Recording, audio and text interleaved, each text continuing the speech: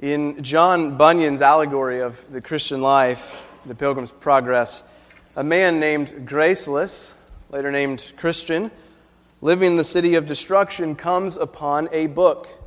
And as he reads it, he becomes greatly burdened by his sins and the impending destruction upon him and his city because of them. And at the word of evangelist, he flees from the city of destruction toward the wicket gate, where he may begin his journey to the celestial city and so be saved from the wrath to come. It is a long and perilous journey with many dangers and yet many helps along the way. But toward the end of his journey, however, he and his traveling companion at the time, Hopeful, leave the true way and they take Bypath Meadow. It looks easier, and it seems to be going in the same direction as the way. However, they soon come to realize that they need to turn back. And as they travel back toward the way, they spend a night on the grounds of a castle, Doubting Castle, owned by Giant Despair. The giant finds them, throws them into his dark and nasty dungeon, and holds them captive, beating them, starving them, threatening that he would eventually kill them. This is all too familiar territory for many of us. We struggle with faith and obedience and assurance of God's love for us. We doubt and despair when we sin or when trials come upon us. But we're not alone. And we see a particularly distressing example of despair in the book of Lamentations. Lamentations was likely penned by the prophet Jeremiah during the Babylonian exile and serves as a lament over the sorrows and woes that have come upon Israel because of her rejection of God, as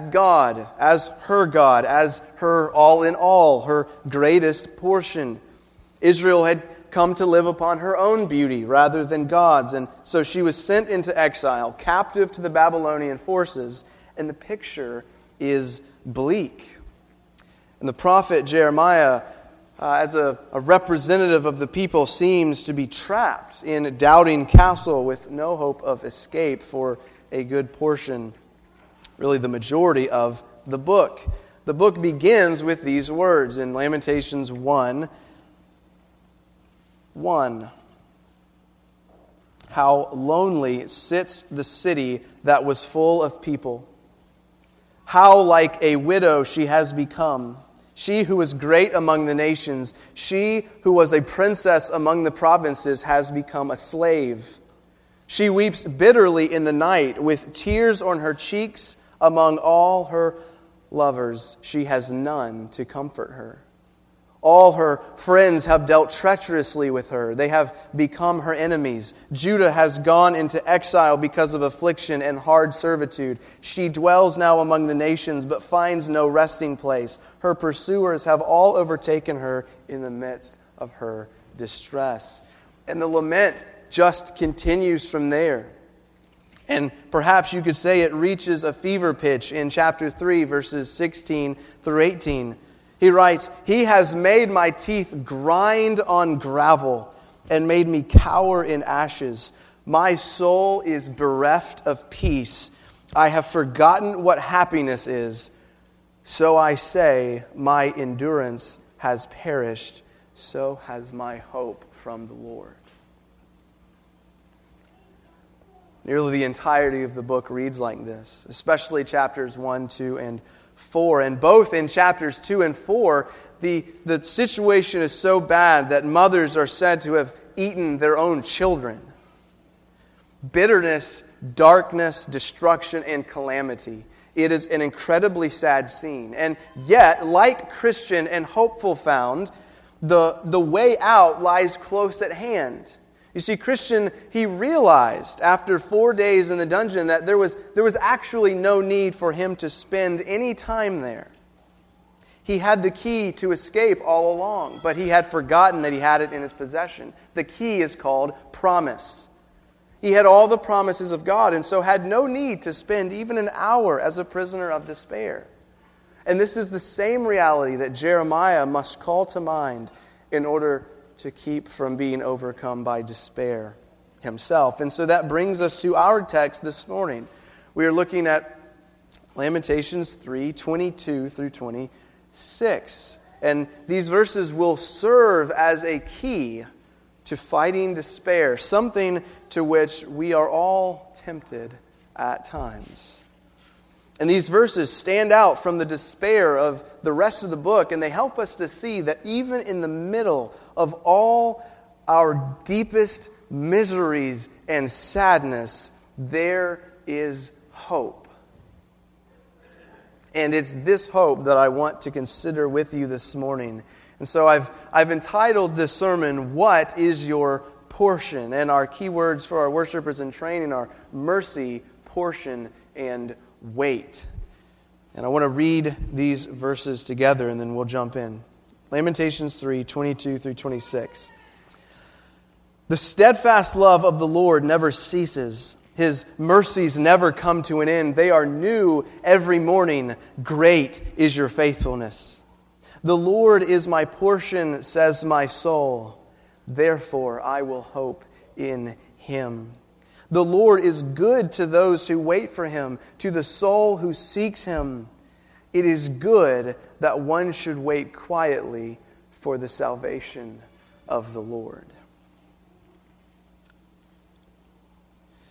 So these verses supply the content of what Jeremiah says that he must call to mind. In verse 21, he says, in the midst of his sorrow, he says, I call this to mind, and therefore I have hope. And then he tells us in these following verses.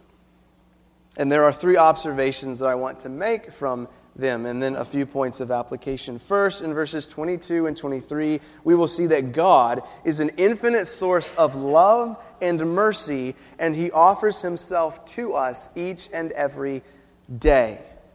Second, in verse 24, we will see that God is an altogether sufficient portion for us in whom our souls can find hope and satisfaction.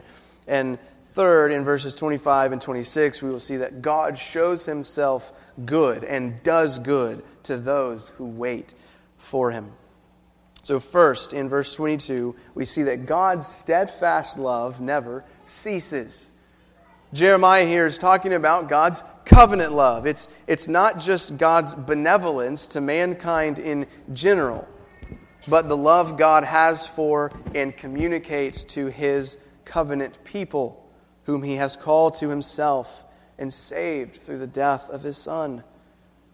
Jeremiah says that this love, it never ceases. It is never used up. It's never spent. It's never gone. It never reaches an end. There is a limitless supply. His mercies, His compassion never disappear or become weak. He goes on and says that God's mercies come to us each and every day. There's a wonderful illustration of this in Scripture, and it's found in the wanderings of the Israelites after God delivers them from Egyptian bondage. And He promises to lead them to dwell securely in the Promised Land. And so in Exodus 16, we read that every morning they would wake up and find that when the dew had gone up, there was on the face of the wilderness a fine flake-like thing, fine as frost on the ground, which they called manna. And they were to go out each day and gather enough manna for that day, and that day alone. If they gathered more than a day's worth of bread, the extra bread would spoil overnight. So this is a great picture of God's spiritual care for us. One thing that we learn from this story is that today's provisions, today's blessings, today's graces are sufficient for today, not for tomorrow. Often we worry and stress about things that are coming days, weeks, months, or perhaps even years down the road. But this is a mistake. The Lord wants us to see this morning that His love, mercy, and grace come to us each and every day. And they are given in sufficient quantity and quality for that day alone. The grace you are given today is enough for today, but it isn't sufficient for you to live upon tomorrow. You need all of the grace given today for today. Tomorrow's mercies will come, and you will need all of them for tomorrow's challenges. And so we must learn to live upon God and His mercies as they come to us each day. And then we can say here with Jeremiah, great is your faithfulness. Every day, day by day, God cares for us.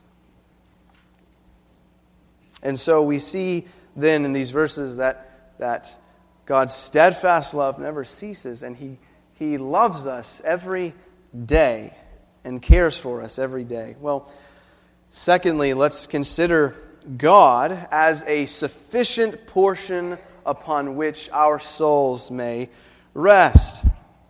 Jeremiah says in verse 24 that the Lord is his portion. And this expression is likely a reference to Numbers 18:20. There the Lord tells Aaron that the tribe of Levi, unlike the rest of the tribes of Israel, when they entered the promised land, would not have a share of the inheritance in the land. Rather, for them, the Lord would be their portion. It was the Lord Himself for the Levites, not the land which the tribe was to own and to live upon. And so there are two questions that we need to consider with this statement. First, what does it mean for someone to have God as his portion? And second, can we say that for ourselves? Is God our portion? So first, what does the writer mean when he says that God is his portion? Well, the word portion, refers to your share. We often use the word at mealtime. Or in legal terms, it describes the part or share of an inheritance that one might receive. And so Jeremiah says that he calls to mind that even in the midst of his suffering, even in the midst of these calamities, even in the midst of being utterly downcast, that he has come face to face because of that with the reality that nothing in this world except God Himself is an adequate portion upon which he may live. Thomas Brooks, in his book, An Ark for All God's Noahs, which is a very rich consideration of this verse, he expounds 15 characteristics of God as our portion. Relax, I'm not going to do all 15. But I do want to mention really just three of them. It's sort of a kind of a summary of a couple different things, but there are three things that I'm borrowing from Brooks about this verse when we think about God as our portion. First, we see that God is a present portion. He is one that we currently possess. Second, He is an inexhaustible and a safe portion that cannot be lost. And third, He is the greatest portion upon which we may live. First, God is a present portion. Jeremiah says that he currently possesses God as his portion. It's not something that he simply looks forward to in the future, but it's something that he currently, present tense, possesses. The Lord is my portion. Now we admit there's a fullness of enjoyment yet to come, but it is his share in God that presently gives him help and hope. There's a story of a woman who was martyred during the reign of Queen Mary, who reigned over England and Ireland from July 1553 until her death in 1558. She was known as Bloody Mary because she aggressively sought to reverse the English Reformation, which began under her father, Henry VIII. She sought to restore Roman Catholicism in England and Ireland and her executions were quite brutal. And upon the trial of one woman's faith, this woman was asked, or she was threatened really with the loss of her husband. She was threatened with the loss of her child and all of her outward comforts. And this was her reply: "Christ is my husband. He is better to me than 10 sons. Christ is mine, and you cannot strip me of him. There is a current possession that she had, that Jeremiah has, that enabled her to endure her suffering with dignity and strength. And Jeremiah sees this for himself. See, he had been a faithful prophet, but he was suffering in exile like the rest of rebellious Israel. He had been brought low and cast down like everyone else. In the beginning of chapter 3, he says that he has been brought into utter darkness. His flesh and his skin waste away.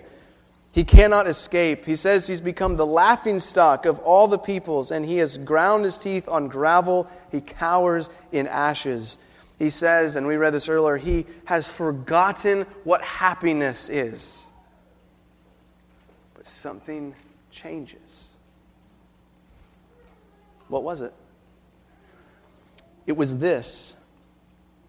He calls to mind and reminds himself, the Lord is my portion.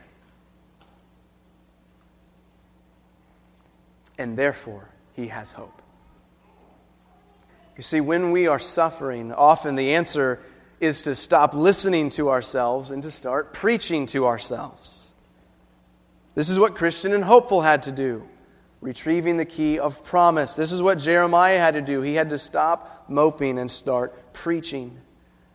And so despite having lost everything in this life that he could call his own, he reminds himself he still has the Lord as his portion, and that can never be taken away.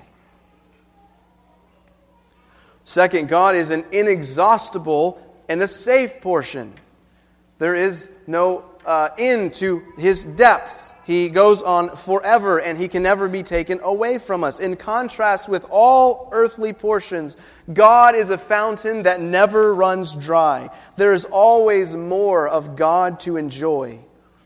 But this is not so with earthly possessions or other things in this life upon which we may depend. Our money runs out. Good looks fade. Fame is quickly eclipsed by the next new thing. Memories are forgotten. Things break or get stolen. God, however, does not fade. He doesn't run dry. He will not leave us or forsake us. And as we saw in the example of the woman tortured at the hands of Queen Mary, a Christian may be stripped of anything but his God. And so, he is an inexhaustible and a safe portion. There is always more of him to enjoy, and he can never be taken away from us. This is the point Jesus makes in Matthew 6, 19 through 24. He warns his disciples against storing up treasures on earth. Why? It's because here, moth and rust destroy, and thieves can break in and steal. In other words, if our portion is in this life alone, then in the end it will come to nothing, and us with it. And we know this by experience, right? Even in small things. We see it in our lives, our kids' lives. Parents, how many of you have bought something for your children just to have them break, lose interest in it in weeks, days, or perhaps even minutes later? What about you? How often has this happened to you? The moment you bought something, you realize some defect in it. Or there's some relationship that you wanted and it just didn't turn out the way you thought. Or you left one job for another just to realize that there were things about this new job that you didn't like. The point is simple. What is your portion? Is it this life and all of its temporal, disappointing treasures? Or is your treasure somewhere else? Can you say with the psalmist in Psalm 73 that there is no one in heaven or on earth whom I desire besides God? And even when your flesh and heart fail you, God is the strength of your heart and your portion forever.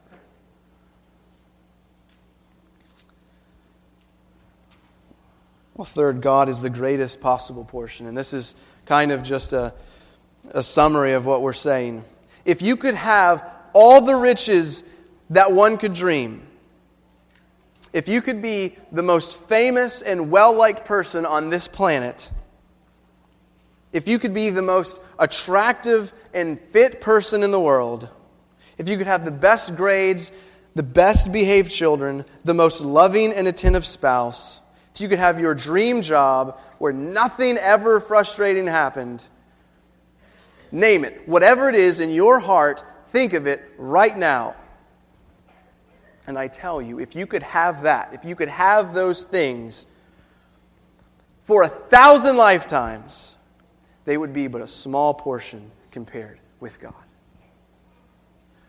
And not even God in all His majesty, the smallest glimpse of the glory of God surpasses anything this world can give. Brooks writes, "What comparison is there between a drop of a bucket and the vast ocean? Or what comparison is there between a speck of dust and the whole earth? Why, you will say, there is no comparison between these things. And I will say, there is less comparison between all finite portions and such an infinite portion as God is. For this is most certain, that there is always an infinite distance between what is finite and what is infinite. And such a portion is God." So are you building your life upon these things? Is your happiness, your contentment, your pleasure wrapped up in the finite things of this world? Relationships, jobs, money, houses, grades, good looks. Are you trying to squeeze infinity out of the finite? What's your portion? If God is your portion, what more could you possibly want? Well, I said there were two questions. That's what God as our portion. That's what we mean. But is God our portion? Can we say this with Jeremiah? Or is he in some special class of believers who have God as their portion and we're left something else? And so there are two fairly brief fundamental issues that we have to address in order to answer this question. There's a legal level and an experiential level.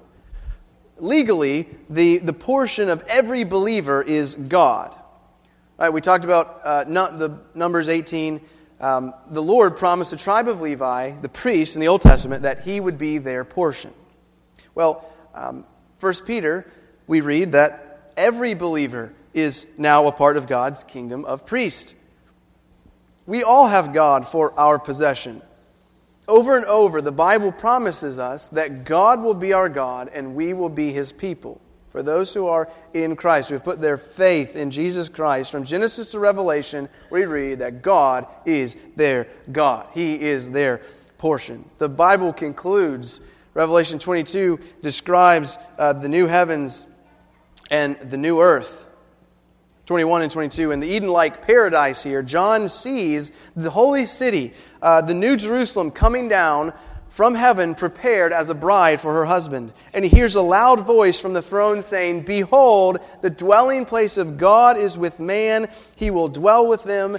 They will be His people, and God Himself will be their God."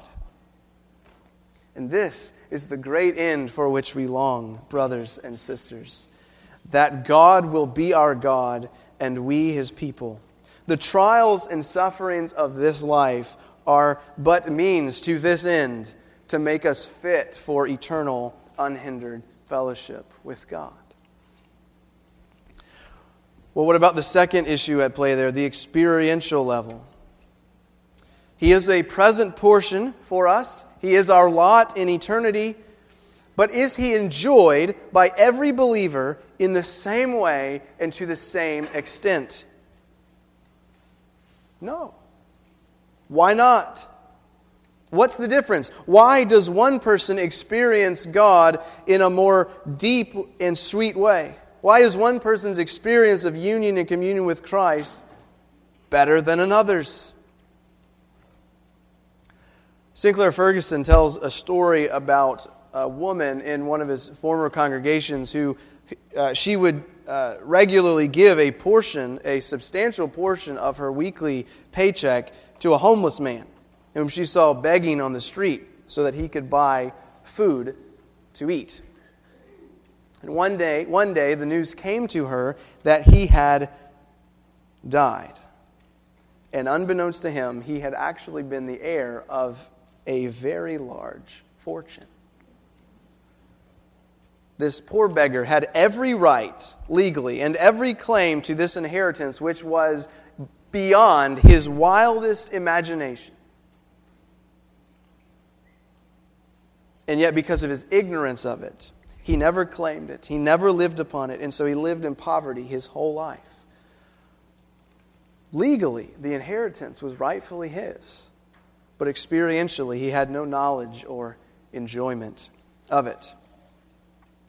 And I think this is an excellent illustration of the way that many of us live. You see, while we all receive Christ by faith, we all have Him for our possession, how often do we live like spiritual beggars? We live upon our own wisdom, our own righteousness, our own power, our own abilities, our own goodness. We live upon ourselves and all that the world has to offer. But believer, the Lord is your portion. Not just His benefits, but He Himself is your treasure. He is your possession. He is your inheritance, your lot, your fate. The deed is in your name. You have a real possession of Him. He is yours and you are His. Will you live upon Him? Will you count your own wisdom and strength as nothing and make full use of God's wisdom and strength for happy and holy living? You see, perhaps Jeremiah had forgotten what happiness is because he had a conditional happiness based upon his circumstances, tied up in his own strength, his own comfort. But once he remembered the never-ending mercies and steadfast love of God, he was able to have hope once again. Once he returned to living upon the fullness of God, the barrenness of the exile was easily endured, no matter how difficult the situation. And remember, the situation was difficult. But Jeremiah came to see that he had all that he needed in God. There his darkness would become light, his bitterness sweet, his crooked paths straight, his poverty abundance. And this is true for us. We have all that we need at God's right hand. Psalm 16:11 says that you make known to me the path of life. In your presence there is fullness of joy. At your right hand are pleasures forevermore. We often see God as a means to an end. That's largely what's wrong with the health, wealth, and prosperity gospel preachers. They see God as a means to an end, but not Jeremiah here. And I pray not us. But do you see God as a means to an end, to something else, something bigger and better than Him? Do you just use Him to get something that you want? If so, I encourage you and I plead with you to turn from that wickedness and delight yourself in God. He's an inexhaustible portion. He is a safe portion. He's a present portion. He's our greatest portion. His depths cannot be plumbed. If you will have Him, you will spend from now until eternity enjoying Him in greater and greater measures, and He will never run dry. Well, finally and briefly, before we conclude, let's look at verses 25 and 26. We see that God is good to those who wait for Him, those who seek Him, and depend upon Him for salvation. We come here this morning with aches, with needs and longings. We come as broken people. Perhaps we come at the end of our ropes. Maybe you woke up this morning not quite sure how you were going to make it through the day. Maybe you wake up a lot of mornings like that. Friend, let me point you to Jesus Christ. Put your trust in Him. Wait upon Him. It is good to quietly wait for the salvation of God. God is good to those who seek Him, to those who wait for Him. Maybe you're sitting here and you're thinking, I have no idea what he's talking about. I know nothing of this experience of grace and joy and peace and hope. I urge you, take hold of Jesus Christ. Would you give yourself to Him and take Him for yourself? Right now, Jesus offers Himself to us. He offers Himself to you. If you have never tasted and seen that the Lord is good, here it is. Will you drink? Will you have Him? What keeps you from throwing yourself fully into this fountain and imbibing of the sweetness of His mercy? What keeps you from falling safely into His arms? What keeps you from counting all that this world has to offer as loss for the sake of knowing Christ? Or maybe you're here this morning as a believer and you love God, you love Christ, but you're not living upon Him as your portion. You've separated Him from His benefits. You want salvation, but not Christ Himself. Or you've become enraptured with the things of earth. Brother, sister, let me tell you, you are living in spiritual poverty like a beggar, settling for crumbs when the riches there are untold riches. All the riches that we could dream are offered to you in Christ. The Lord's table is always full. Will you turn again every day, this day, right now? Turn again to the Lord. And cast off your claim on this life and all the good that you can do for yourself and live upon God and all that He is for you in Christ. Well, just a moment then, now, by way of application, I just want to say one thing. Whether you are struggling now or whether you have a trial that you're heading into, it's one of those two things for all of us, right? We're either in the midst of a trial or we've got one coming. Don't lose hope. When you find yourself in doubting castle, don't do like Christian and Hopeful did and lie around and despair. Do what they finally came to do. Do what Jeremiah did and look to the promises of God, namely that God will be your God, that He loves you. God's mercies are new every day, and His steadfast love never ceases. You may find yourself in some very dark places at times, but the Lord is near. Right now, some of you may be facing the most difficult trial of your life. But God is not worried. And neither should you be. For you're in His care. God has kept count of your tossings. He has put your tears in His bottle and written them down in His book. God is for you. What can criticism do to you? What can cancer do to you? God is for you. What can sorrow do to you? What can slander do to you? God is for you. What can abandonment or bankruptcy do to you? What can bereavement do to you? What can death do to you? The psalmist cries out in Psalm 57, I cry out to God Most High, to God who fulfills His purpose for me. He will send from heaven and save me. He will put to shame him who tramples on me. God will send out His steadfast love and faithfulness. So don't worry.